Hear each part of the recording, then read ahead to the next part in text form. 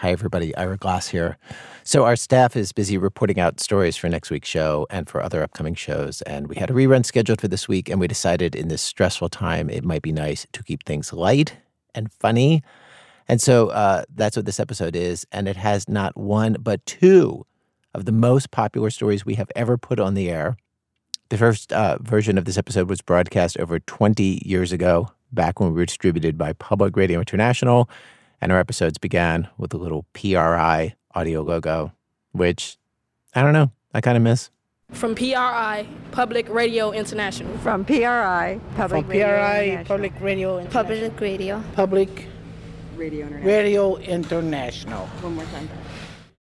What could be more American than the person who sees something they've never done before, dreams they could do it, goes after that dream? Well, let's begin today with a woman who dreams of directing a play in the small town where she lives, a college town somewhere below the Mason-Dixon line in the hills of Appalachia, a town which will remain for our purposes today unnamed. I don't think she had ever directed, and she claimed to have acted, and it was never really quite clear just what her credentials were. But she had managed to convince the local theater department of this college that she should direct a production of Peter Pan. When he was in the 10th grade in 1973, Jack Hitt saw her production. And like everybody else in town, he heard about it for weeks beforehand. Slowly but surely, you began to hear, sort of rumors about this production. For example, I know that they had spent a lot of money renting these flying apparatuses out of New York. And apparently there's like one company and a handful of these apparatuses. And so to get them was a major coup. This is a story not just of a mediocre play or a terrible play. When it comes right down to it, it's not even a story about a play. This is a story about a fiasco and about what makes a fiasco. And one ingredient of many fiascos is that great, massive, heart-wrenching chaos and failure are more likely to occur when great ambition has come into play, when plans are big, expectations great, hopes at their highest. And what you have to understand is that everybody in this sort of community understood that there was certainly a sort of air of everyone sort of reaching beyond their own grasp. Every actor was sort of in a role that was just a little too big for them. Every aspect of the set and the crew. And rumors had sort of cooked around. There was this huge crew. There were lots of things being painted. See, but this, in fact, is one of the criteria for greatness, is that everyone is just about to reach just beyond their grasp, because that is when greatness can occur. That's right. That's right. And maybe greatness could have occurred.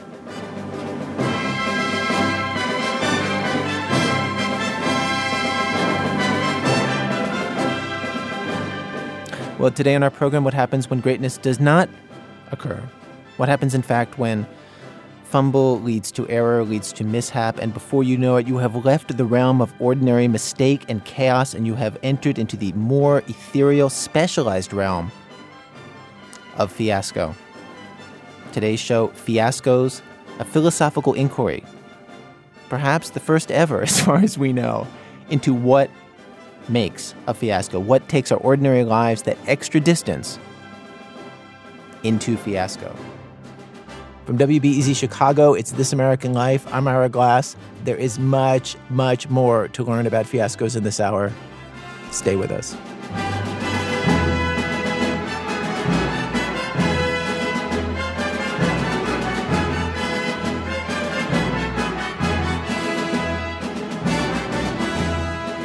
We begin our show with this true fable of Peter Pan in Act 1, opening night.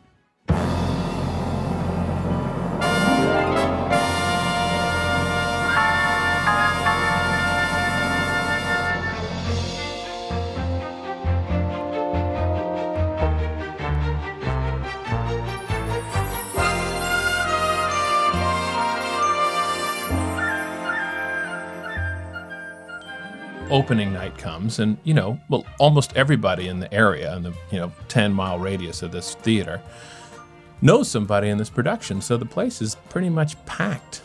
And I don't know if you remember the opening moment of Peter Pan, but it's the three little kids sleeping in their bed, and Peter Pan comes flying in the window. And in this particular production, there's a big bed with all the three kids in it. And off to the left, I remember, is a big, huge wardrobe, and there's a large window there and a little bureau. And Peter Pan comes in and, and has a little speech where he says, anybody can fly. Why, with just a little magic dust, one can fly. And Peter Pan sort of sprinkles this magic dust in the air. And sure enough, the kids sort of suddenly just lurch into the air. And it becomes clear right away that the people that they've hired to run these flying apparatuses really aren't quite clear on how they actually work. So instead of the kids sort of sailing, gracefully to and fro, they sort of hang in the air like puppets, just sort of dangling there and sort of getting jerked up an inch or two or back and forth. And then sometimes they're just stationary, just hanging there like a spider.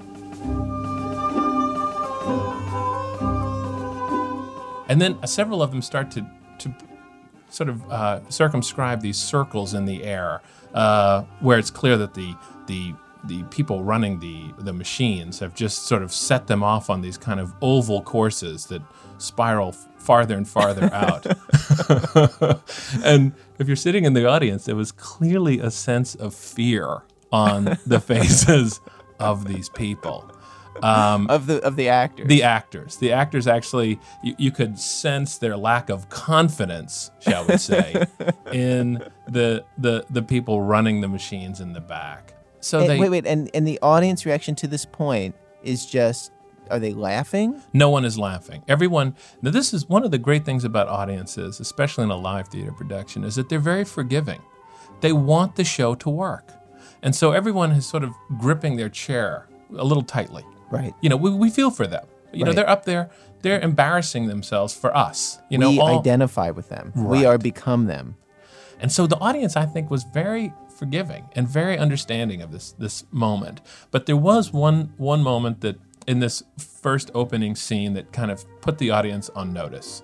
And that's when, as the kids are sort of jerking up and down and swinging back and forth and sort of going around in these ovals, at one point, the littlest one, the little boy, is sort of being flung around a little too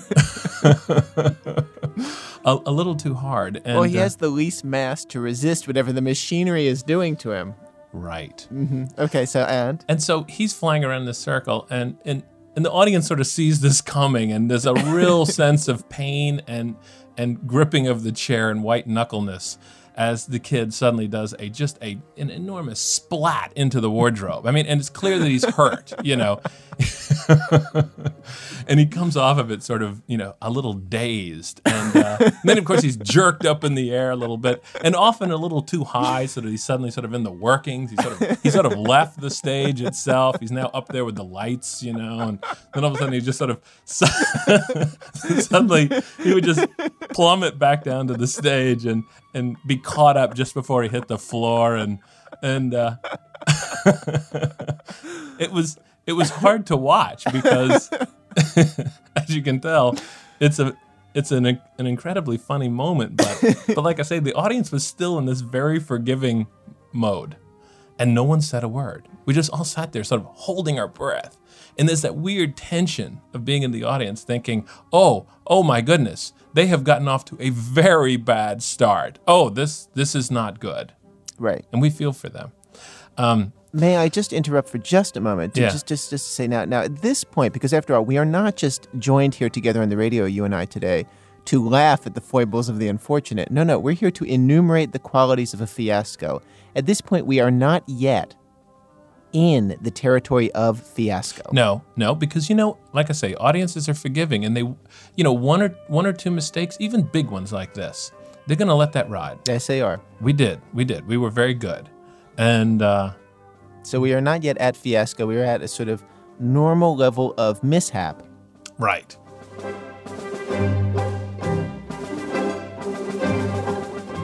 What happens immediately after this? They disappear to Never Never Land, and if you remember, the stage goes dark, and then when the lights come up, there's Captain Hook, and he's giving his first opening soliloquy about how evil he is what a menace he is and how he, harms people and hates children, and it's all that good stuff. And so Captain Hook is out there, and he looks great. He's got one of those big old fat hats and this great hook and these wild looking boots and everything. And people are feeling more confident. Something's happening. It's a good sign. It's a good sign. And he's in charge. This guy he's got a bad mustache, and he is certainly evil. Yes. And the audience is totally in his pocket. He's speaking away and gesturing wildly and going on and on about how bad he is. And then at a certain point, as he gestures, his hook and the entire black casing up to his elbow flings off of his hand and flies into the audience and punches an old lady in the gut. And now... He is bad. He is very bad. He had like the worst ad lib I've ever heard. I mean, what do you say at that point? Because, of course, his hand is now nakedly exposed to the audience. And a tough moment for any actor. Very, very, if the very premise hard. of your character is that you have a hook, your name is Captain Hook. Literally, all that's going to happen for the rest of the show is people are going to refer to you by that hook. Your entire motivation as a character is the fact that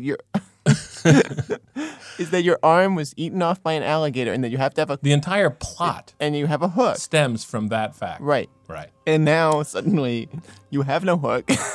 In fact, you have 5 fingers on a hand. As if a miracle by the Lord. Captain Hook said, they just don't make those hooks like they used to. That was actually the ad lib. I will never forget it.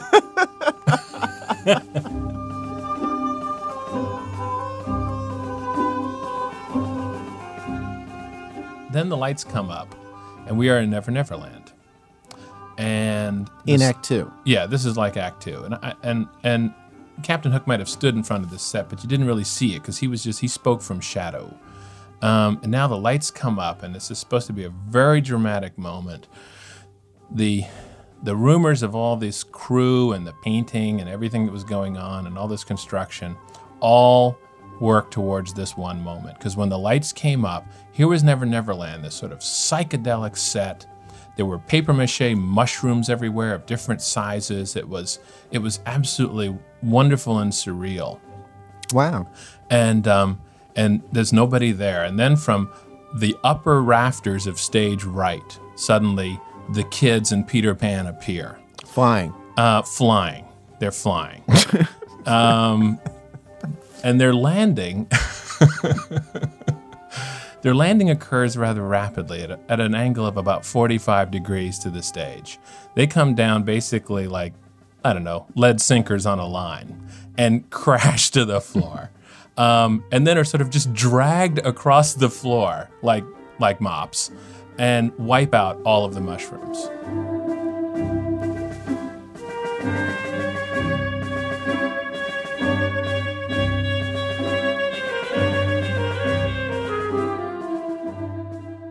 And so now, have we arrived at a turning point in our fiasco? Yeah, it's clear now that the audience is giving way. Something has been lost. Some sense of decorum, that little bit of forgiveness that the audience has for the actors. And empathy. It's beginning to dissipate. Well, there was a split in the audience. There were the younger people who were the least forgiving. They started to go first, okay? So the high school students... a couple of college students maybe, they started to laugh out loud. And I'll be honest, Ira, I might have been one of those first people to laugh. I was in the 10th grade. Right. It was hard to not laugh at this scene. But then whatever restraint that, the audience had, it just evaporated at this point because there were a number of things that happened in quick succession that just made it impossible to hold any sense of decorum. Which are? For example... Tinkerbell appears for the first time around this moment. And Tinkerbell is essentially a light bulb on an extension cord. And what? Yeah, and this was the director's idea of being raw, being very modern. Tinkerbell was just going to be this literal light bulb dangling from an extension cord. Whereas in other productions, what they'll do is that someone will shine a light. Or they'll just... A beam of focused light, and then that pinprick of light is supposed to be Tinkerbell. That's right. or something like that, or nothing at all. And people Right. just address the invisible, sprite, right? Right. Well, that did not happen in this case. This bulb comes just dangling down and sort of hangs around this naked bare light white bulb? just hangs around, and people are talking to it. And I think Tinkerbell must have had an appearance in the first act, but it was somewhere in here that people just started laughing at this. Then another thing that happened was later on in this scene, if you remember, Wendy gets trapped on an island, and she spots a kite that's flying by, and she's supposed to grab it and attach it to her back and fly off. Right. Right. Well, of course, the kite is attached to the flying apparatus line. Right. And it gets closer and closer to her. She's standing on this little papier-mâché hill. And but the flying apparatus people can't quite get it close enough to her to reach. So she has to step out into the waters that she's just told us is filled with crocodiles to grab it. She finally gets the kite. And when she yanks on it, it pops off the flying apparatus. And the hook goes zinging up into the lights and catches. So now there is this big loop of wire hanging in front of the stage, and there's Wendy holding the kite, and she ad-libbed as best she could, as I remember. She sort of said, on second thought, maybe I can swim. And with that, she walked off the stage, sort of motioning her arms like you would do the swim, the dance in 1965.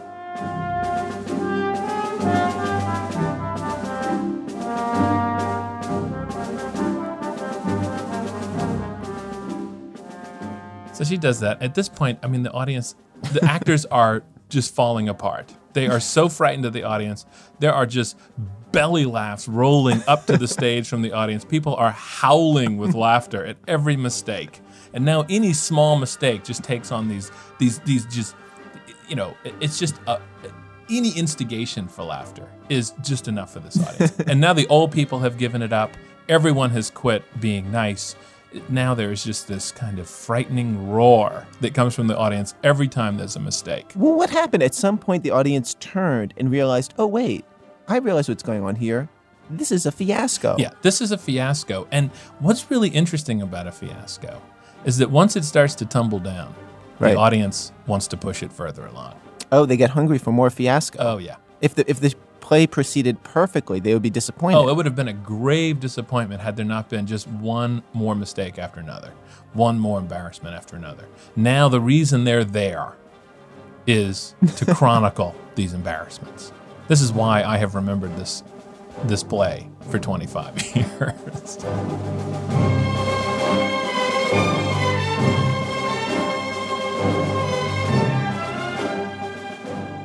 Towards Act 3, the director had decided that she wanted to break down the fourth wall. You know, this was cutting edge theater as far as she was concerned. Before you do this, I just want to explain. But when we say breaking down the fourth wall, what we mean is the wall between the actors and the audience. Where, usually it's impermeable, but then there came a point in the late 60s, early 70s where a lot of theaters, basically the actors would come out into the audience. That's right, and interact with the audience and break down that wall. So the idea being that you would get more in touch with the dramatic sense and the reality of what was happening. Right. Anyway, so in this particular scene, what was going to happen was that the Indians were going to throw rope ladders down from the balcony and climb down these rope ladders into the audience and move among the audience and frighten us. Right. Anyway, I knew about this scene because my friend David, who I went to high school with, was in it. And so when David was climbing over the top of this balcony to climb down the rope, he lost his footing and fell to the floor from the balcony, a distance of about 15 to 20 feet. A good fall. That's horrible. Yeah, and he landed on both of his feet and sprained both of his ankles and, of course, curled into a fetal position and began to cry. Right. He was really, really hurt. Now, to appreciate the horrible moment that I'm now describing, also understand that it's a Friday night. We are in a college town, and there is a volunteer fire and ambulance department. And in order to summon the rescuers from wherever they are, an alarm is sounded that can be heard for 5 miles. That alarm is located right over this theater. So the alarm goes off. Okay? This is an air raid siren. It is so loud, you can put your fingers in your ear and it's still hurting your ears. We're right under it. It can be heard for 5 miles. In a minute, and then, of course, 3 minutes later, busting through the door of the theater are these, 15 firemen who are in boots, hats. They got hoses. They don't know what it is. All they know is that they've been sent out on a call. Right. And to sort of add to the chaos, the director, of course, has sort of flogged the actors that the show must go on. No matter what. So no matter what. So while all of this is happening and people are several people are attending to David and other people have just now decided that since the firemen are here, he's going to be fine. They can start laughing. And now the audience has just completely lost control. People are standing up in their seats and shouting for more. They want blood. I mean, at this point, people are actually injured in the production and they want more.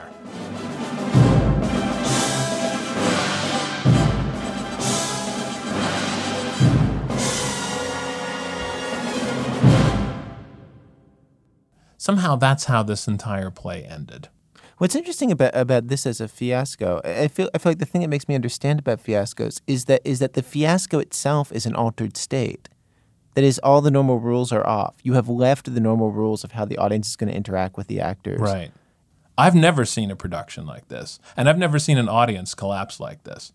See, but I wonder, when you think about what people go to theater for, what kind of release people want. I mean, people want an experience that will take them out of themselves. We all want an experience that will take us out of ourselves and into another place and another reality. Right.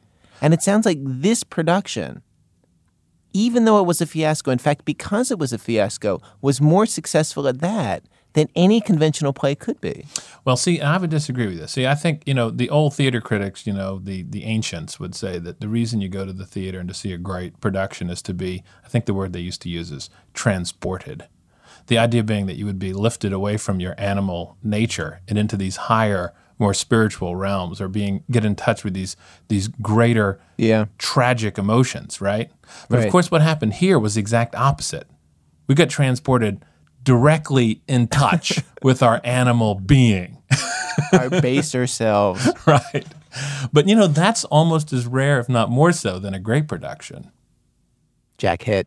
He's the co-host of a great Peabody Award-winning podcast about race and history called Uncivil, which, if you are looking for something to listen to during this national home lockdown or on your commute to your essential job, I really recommend that. Jack says, by the way, that people ask him about this Peter Pan story still all these years later. In the year since we first ran this, we got a letter from one of the actors in that production that Jack saw, a guy who played a pirate, who told us Jack, quote, did not go far enough. He only covered the opening night. The subsequent performances were no better.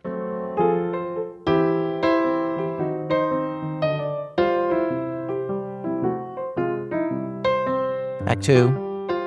Squirrel Cop. Well, human error is often at the heart of a fiasco. But what happens when you combine human error with what we will call in this case animal error? We have this story from a police officer in a suburban community on the East Coast. There was nothing going on. Saturday night in this village, really quiet, super cold. And this call came over for unknown animal in a house. And it was on my post. It was about 5 minutes away. So myself and another car were assigned the call, and we show up there. And luckily for me, it was another guy who was pretty new. So we walk up to the door with all our stuff on, the nylon coat, the vest, the belt, the whole 9 yards. And the door opens, and the guy who is behind the door, he's about 30. I was 23 at the time. He's about 30. He looks like a broker, a lawyer. He's just really well put together, nice guy, wearing glasses. He's wearing these silk pajamas with a monogram, got my attention. Wow. And he's going, listen, I'm really sorry to bother you. Normally I'd handle this sort of stuff on my own, but my wife really insists that I call. And so we ask him what the problem is. He says, well, we were having kind of a romantic evening down in the living room, and we heard this scratching upstairs. So I ran upstairs to see what it was, and it turns out it's coming from the attic. There's something up there, and it's just running around, knocking a few small things over. I can't tell what it is. It could be a squirrel or raccoon. I really don't know. So the other cop that I was with said, well, we really don't handle that. It's not so much a police function. It's, but we do have numbers of these private contractors who'll come in and they'll put a humane trap down and they'll remove the animal for you. And it's really not such a big deal, but it's really not our thing. So right as he was in the middle of saying that and getting us off the hook, the guy swings the door back and there's his wife, who was just beautiful. She was beautiful. She was probably about 26 or 27, but just really beautiful, like perfect skin, long blonde hair, great teeth, brilliant blue eyes, a really nice smile, just like beautiful and friendly. If she had said, eat this broken glass, I just would have said, okay, broken glass it is, that's fine. But she seemed really nice, so I was going to be like Galahad. So I just threw my arm back into this guy's chest, into my partner's chest, and I said, Mark, we can handle this. It'll be okay.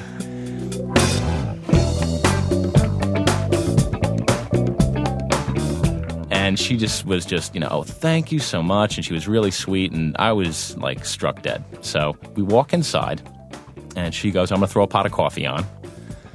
And we go upstairs. We follow the man of the house upstairs, and we're underneath one of those trap doors that goes into the attic with the staircase that folds out. Right. And we do hear an animal upstairs scratching away, just kind of scuttling around the floor.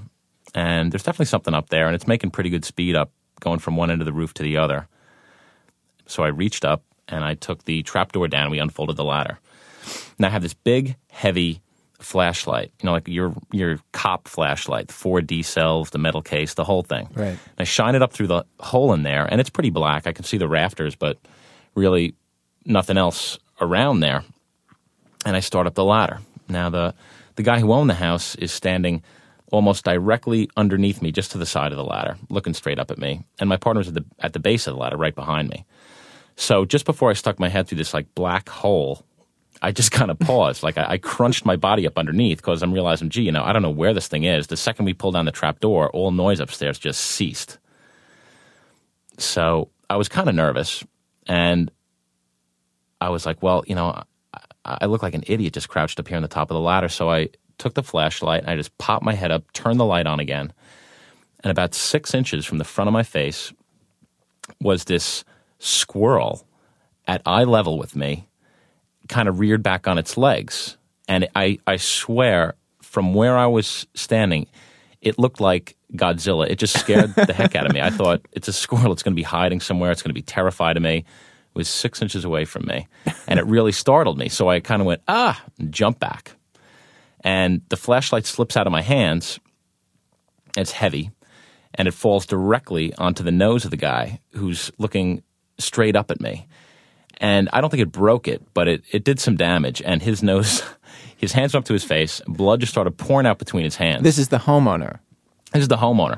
I lose my balance and fall backwards directly onto my partner, and I pancake we're both on our backs. He's on his back. I'm on his stomach on my back, scuttling around like a beetle trying to get up in this really narrow hallway. It's a mess.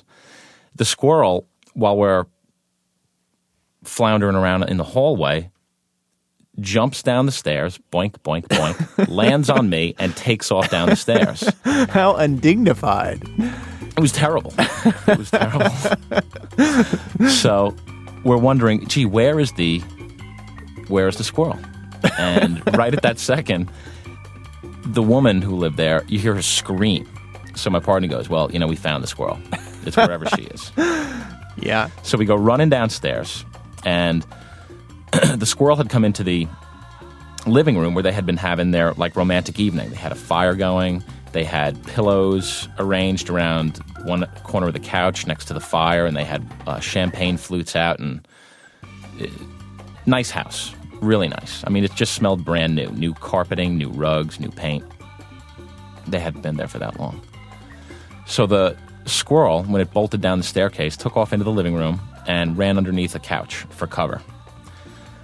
So we run downstairs. This guy is bleeding all over the place on his carpets. His wife looks and says, what have you done? What have you done to my husband? And I start going, it was an accident. And I just stop in mid-sentence. What's the point? We've only been there about 2 minutes. So the squirrel is underneath the couch, and my partner's going, let's get out of here. This is just, it's not going well. So I'm not beaten yet. I always have another idea. So the squirrel is under this couch, which is in the middle of the room. So I have this bright idea. Why don't we move the furniture away from one of the corners, and we'll put the couch in the corner, and the squirrel will probably move along with the couch because it's the only cover available to it. And once we get into the corner, we'll only have 2 open sides of the couch to worry about. So we did that. That is so tactical. Yes. Yeah, I was very proud of myself at that instant. But, I asked her for a box, and she says, sure, we've got boxes. We just moved in. We have nothing but boxes. She runs out to the garage, and she comes back with a box. And the box is long enough, and it fits across the entire short side of the couch where the armrest would be. So I start sweeping underneath the couch with my nightstick, trying to move the squirrel toward the box, figuring we'll capture it and just get rid of it, and we'll be out of here, and there'll be no more, mayhem. So it's actually working very well, and the squirrel's moving down along. You can hear it. It's chittering, and I'm trying not to hurt it. I feel I'm nervous about the thing. It might bite me. I don't want to hurt it, really. It's just an animal. Right. So I'm moving it along, and everything's going very well. And then with about 8 inches to go, I took one more swipe, and the thing just bolted out from underneath the couch. It was lined with tassels. I couldn't really see into the couch. It bolted out from underneath the couch and ran directly into the fireplace, which is about 3 feet away. The fireplace was directly ahead of it, and it ran into the fire. Oh, my. And caught on fire and ran directly back out and directly back under the couch. Is it on fire? It was on fire. Yeah, the tail, the bushy fur, the whole bit. I mean, it wasn't flaming or anything, but there was, it was smoking, and there was a little bit of fire coming off the tail. So it runs back under the couch, and the couch catches on fire in seconds. I mean, in seconds, it must have had dust under there or something else, but it caught on fire immediately. And my partner and I just don't even talk. We just grab the couch, heave it upside down, and now there's plenty of oxygen now for the fire to really get going, and it starts up, and we're patting it out, and it's sort of getting away from us. So we grab the only thing that's really available, and those are these really nice silk pillows, and we have one in each hand, both of us, and we're just windmilling away at this fire on the couch, and we put it out, but it's smoking terribly, and it was a disaster. The couch is upside down. The bottom of it is burnt. The house is filling with smoke from the couch. The squirrel, when it went into the couch in its death throes, just latched onto the bottom of the couch. It's like this smoking piece of gristle underneath the couch, latched on there with its claws, and we're pounding, smearing it all over the place, and the smoke alarms are firing away. The guy's standing in his, with handkerchiefs and paper towels up around his nose, which is still bleeding. His pajamas are a mess. They're covered with blood, the front of them. And we finally get the fire out, and we're both completely red, sweating because we're dressed for 0-degree weather, and it's hot there by the fire. We're mortified. The house is full of smoke. The wife just looks around and just starts to cry. She goes, What have you done? What have you done to my house? You could see her just clicking things off on her fingers. Okay, the dead squirrel, ruined pillows, need a new couch. The walls are covered with soot. The fire alarms are going off. My husband's disfigured. And then she really kind of just lost it. And he was just looking at us and shaking his head like he couldn't believe that these two idiots showed up and did this to his house over nothing, really. And he just goes, you really haven't done anything wrong. I can't point to any one thing that you did that I have a reason to get angry about. You really haven't done anything wrong. I mean, we did call you. But I can't thank you for this. They call for a squirrel. They end up with $3,000, $4,000 worth of damage and a broken nose. And this is all within about 5 minutes.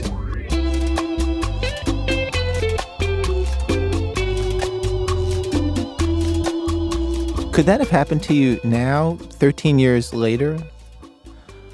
There's always a new mistake to be made. I don't think I would make that particular mistake. I mean, you make plenty of mistakes. That's just part of that job. You just try not to make the same one twice. But there's such variety that if you're going to make hundreds, you're going to make thousands of mistakes. You're going to make thousands of mistakes until you really get a handle on what you're doing. And with police work, they afford you plenty of space to make mistakes. But there's things that just either they aren't your responsibility. If you get involved in things that aren't your responsibility, or that you're really not equipped to handle, or that you don't have a specific plan, a plan that's thought through to a conclusion, you probably should reevaluate what you're doing. Yeah, now that you mention that, yeah, that's right. You walk into the house thinking, okay, we'll get the squirrel. Like, how were you going to get the squirrel? What was the best case scenario? That's a great question. I guess I was thinking that I would go up there in the attic and find this cowering squirrel and somehow kind of lure it into some kind of a trap and then walk out with it and be like a hero. But as it turned out, the squirrel, it was a Pyrrhic victory for the squirrel, but the squirrel definitely won. The squirrel really, kicked our ass. That is not what you want to be saying at the end of the day. No. I mean, it took me a long time to even tell people about it. It was so new. I didn't want to know, what a bonehead I was when I first came onto the job. Our interviewee, who asked not to be named on the radio, had been on the force for 18 years when he spoke with me.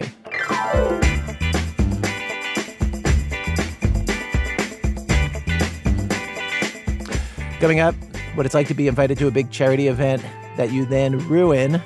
That's in a minute on Chicago Public Radio when our program continues.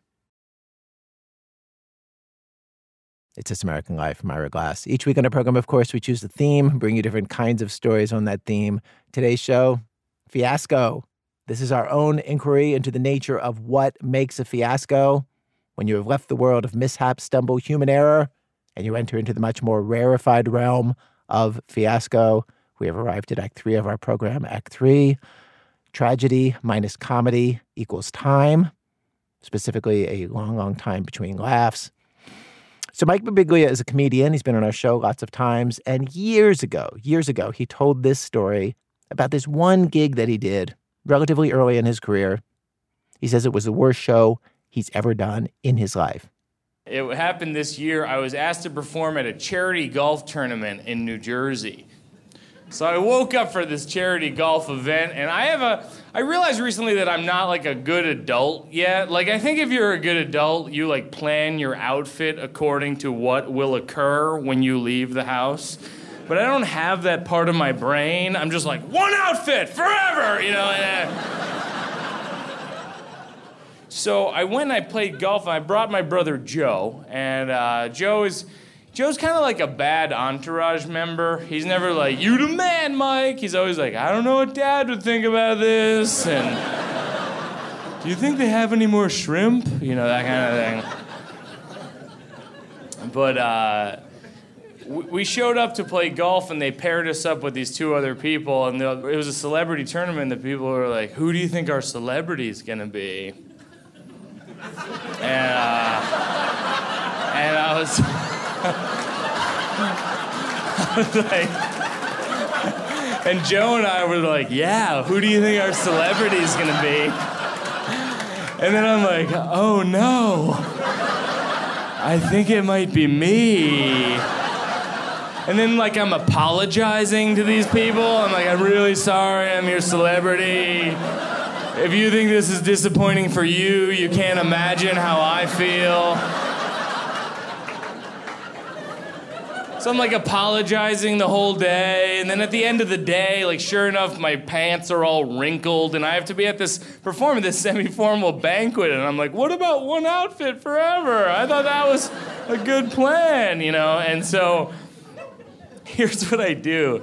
As damage control, I go to the locker room to iron my own pants. And it's a pretty good plan. And I find an iron, but I couldn't find a board. So I take off my pants. I'm just ironing them on a bench in the locker room in my underwear, which is a dead giveaway that these are my only pants. And so I'm ironing my pants, and I put them on, and I go up to the event. And this is where the trouble really begins. It's important for me, before I tell you this part of the story, to remind you that you're on my side.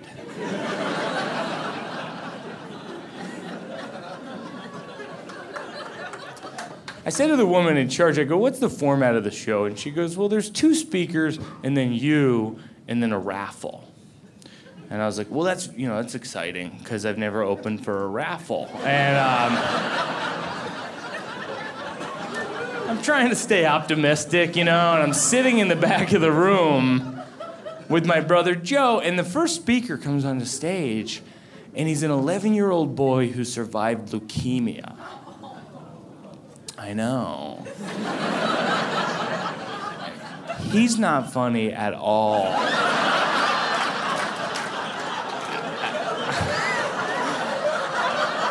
He focuses primarily on the leukemia, and everyone is crying. Literally, everyone is crying. I'm even crying in the back of the room for 2 reasons. 1, the kid, and 2, for me. Because I have to perform comedy. And it gets worse.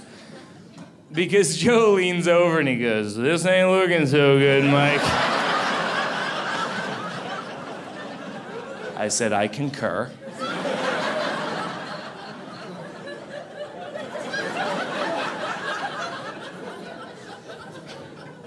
The second speaker was Hall of Fame quarterback Phil Simms. And yeah, he's got one fan here.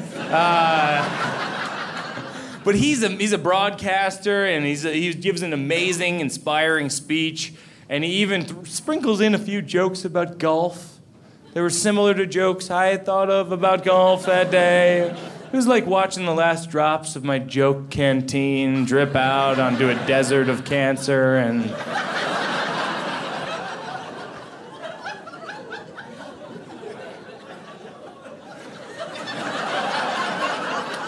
he gets a standing ovation, which he should have. Clearly the show is over. Surely there can't be anyone more famous than Hall of Fame quarterback Phil Simms. But wait. There was. It was Mike Birbiglia, who had no business being at this event. I know there are some entertainers who might have risen to the challenge, and I would love to be one of those entertainers, but I am not. As a matter of fact, I have a habit in my life of making awkward situations even more awkward. Like, I've said this before, but like a few years ago, I was moving a new bed into my apartment, and this woman who lived in the building opened the front door for me with her key, and she goes, I'm not worried because a rapist wouldn't have a bed like that. That's how she started the conversation. Now, what I should have said was nothing. What I did say was, you'd be surprised, and there's nothing you can say after that. You're just like, see you around the building, that kind of thing. I've thought about this a lot, and I think there's something wrong with my brain where I don't have an on-deck circle for ideas. It's just batter up, And a lot of the ideas are bad, and they're at the plate going, I don't know about this one, Mike. And I just turn into this drunk Little League dad. I'm like, you go take some cuts, son.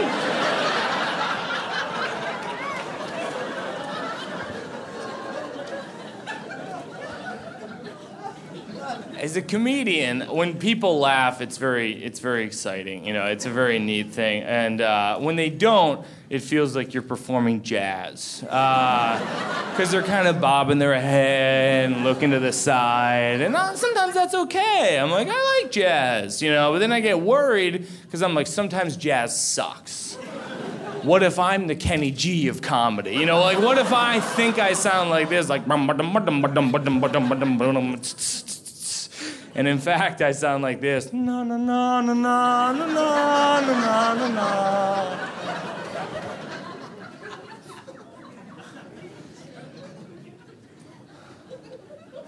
So I'm on stage at the charity golf tournament, and I'm just Kenny G'ing it up, I'm just for 10 minutes, just no, no, no, no, no, no, no, just blowing that horn, and I don't want to fail. I mean, that's a really important point in this story, is that these are good people, and I want to succeed for them, but I just can't, And so I think to myself, why don't I cater my material to this specific event? And everyone has been talking about cancer. I know. I'm in the future also.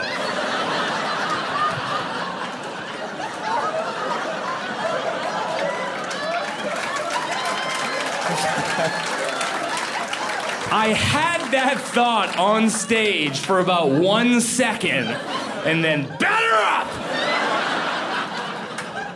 I said to the audience, a true story, I said I went to the doctor and they told me there was something in my bladder, and whenever they tell you that, it's never anything good, like we found something in your bladder and it's season tickets to the Yankees! That was the response I was hoping for. At that point, I just threw in the towel. I mean, I was just devastated. I thanked the audience and apologized simultaneously, which I've never done. I was like, thank you, sorry for ruining your event. And I just kind of walked off. And I was so upset, and I walked over to Joe. And I go, Joe, we are leaving now. And that's when Joe said, and I quote, Mike, I can't. They're just about to start the raffle.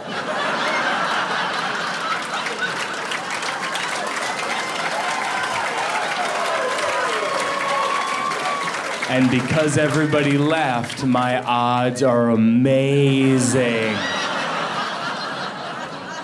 And that is the worst show I have ever done in my entire life. Yeah.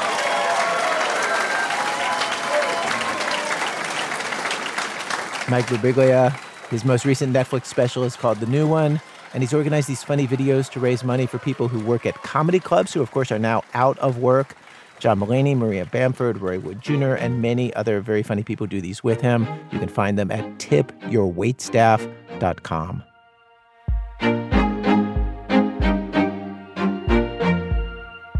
Act 4, Fiascos is a force for good. George Clooney, Barbara Streisand, Jennifer Aniston, Vidal Sassoon, Jodie Foster, Jason Momoa, Brad Pitt, Keanu Reeves, Sharon Stone, and John Travolta. Also, George Burns, Bob Hope, Gene Kelly, Gina Rowlands. Also, Quentin Tarantino, John Waters, Nora Ephron. Margie Rocklin has interviewed all these people. She's written big feature stories for all sorts of big magazines and newspapers. But the very, very first big feature assignment that she was actually sent out on was by a publication in 1982, the Los Angeles Reader. They sent out a very nervous, very youthful Margie Rocklin to interview Moon Unit Zappa. Remember her? Daughter of Frank Zappa. In this little bit that she does on the song, she's using a lot of this language that, sort of vowel speak that no one had ever heard before. And it was considered really exotic. Mm-hmm. And so I was from the Valley, so I was sent to go talk to her.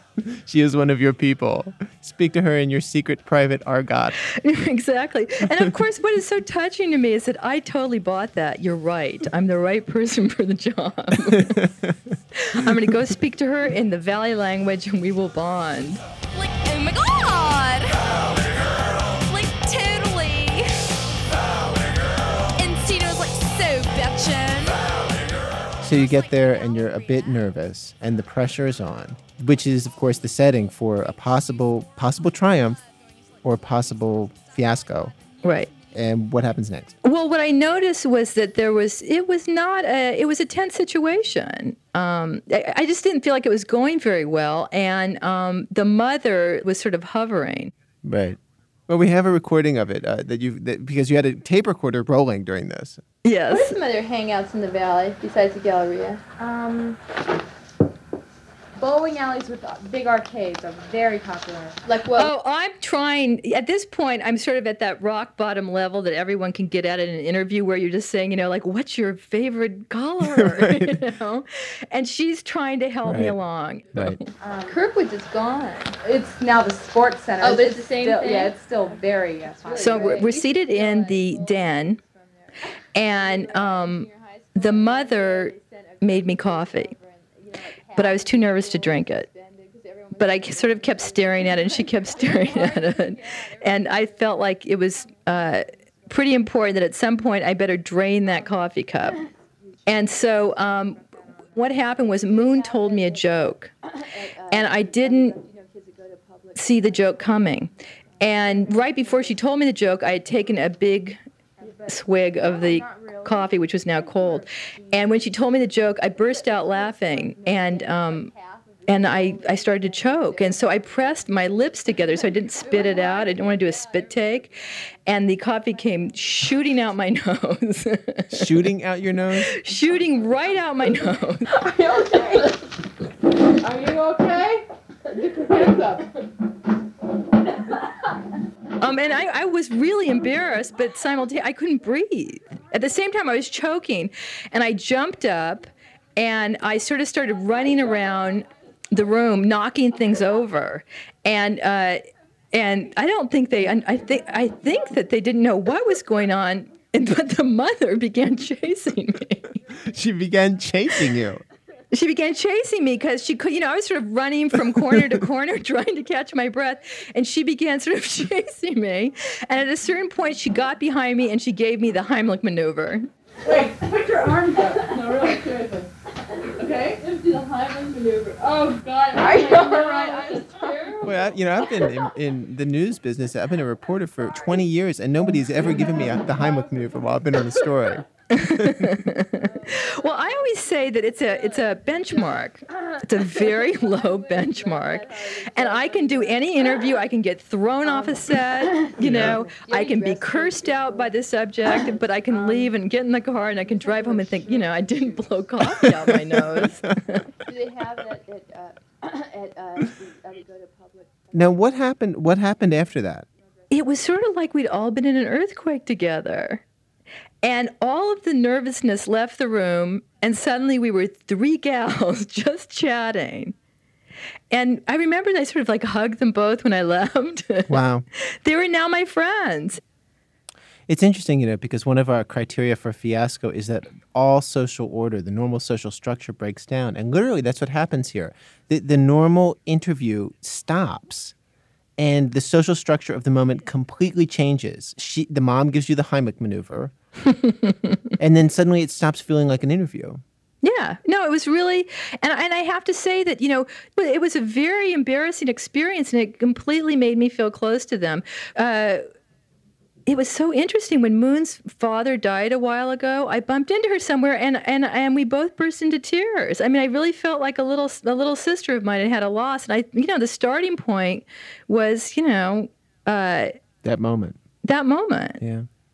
To me, the thing about it that's useful is that it shows the useful purpose of a fiasco. That is, when social order breaks down, that can be a force not just for chaos and for entropy and for evil, but in fact, that can be a force for good. Right. It can bring people together. Right.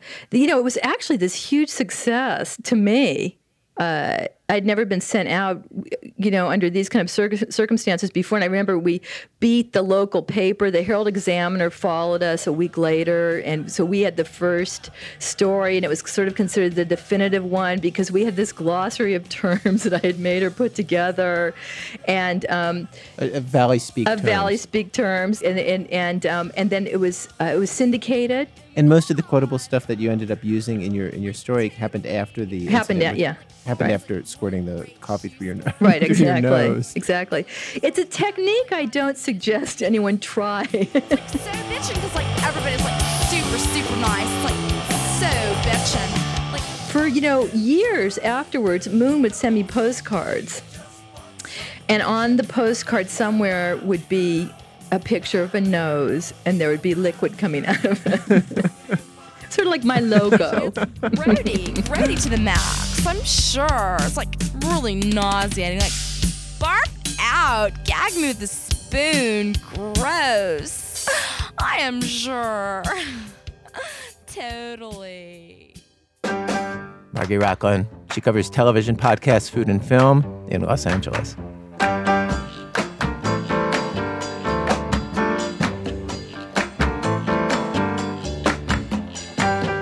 Today's program was produced by Nancy Updike and myself, with Paul Tuff, Elise Spiegel, and Julie Snyder.